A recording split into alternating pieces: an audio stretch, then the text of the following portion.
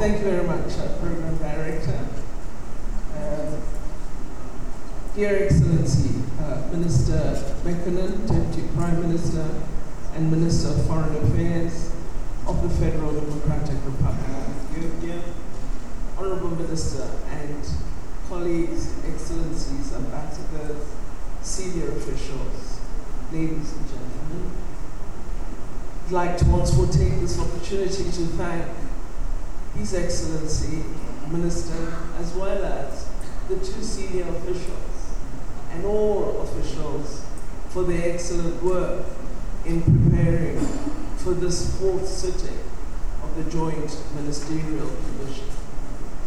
Excellency Minister, it's often difficult to get officials from a variety of sectoral departments together, and I've been really thrilled with the composition of this particular meeting. Almost every department in our government in South Africa is represented at this meeting. I don't know if it's about Addis or something else, but they're all here.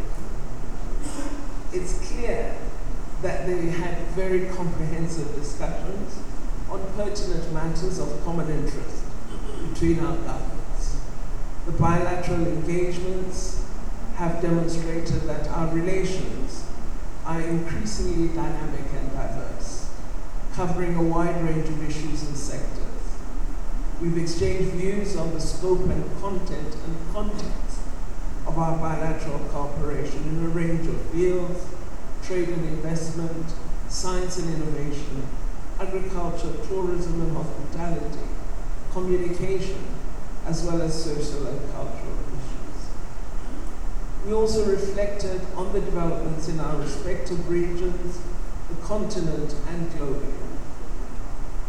Our continent, Africa, offers immense economic opportunities for cooperation and partnership.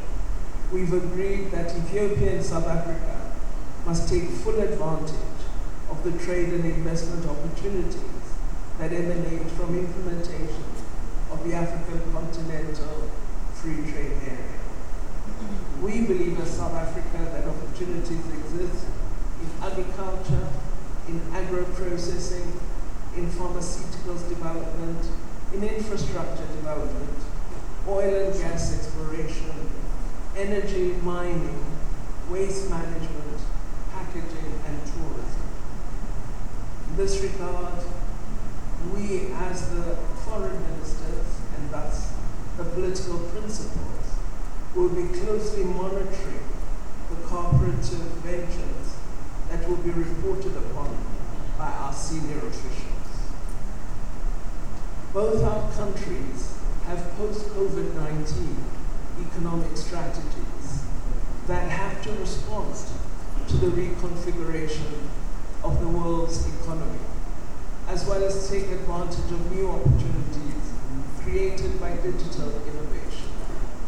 The role of our governments is to ensure that our laws and regulations facilitate the ease of doing business between our two countries, including ensuring the movement of goods and services, as well as business people. We are fortunate as South Africa and Ethiopia that our cooperation is bolstered by many years of goodwill and political solidarity between our people and governments. It's imperative that South Africans and Ethiopians know and understand the foundations of our relations and the bonds that bind us together.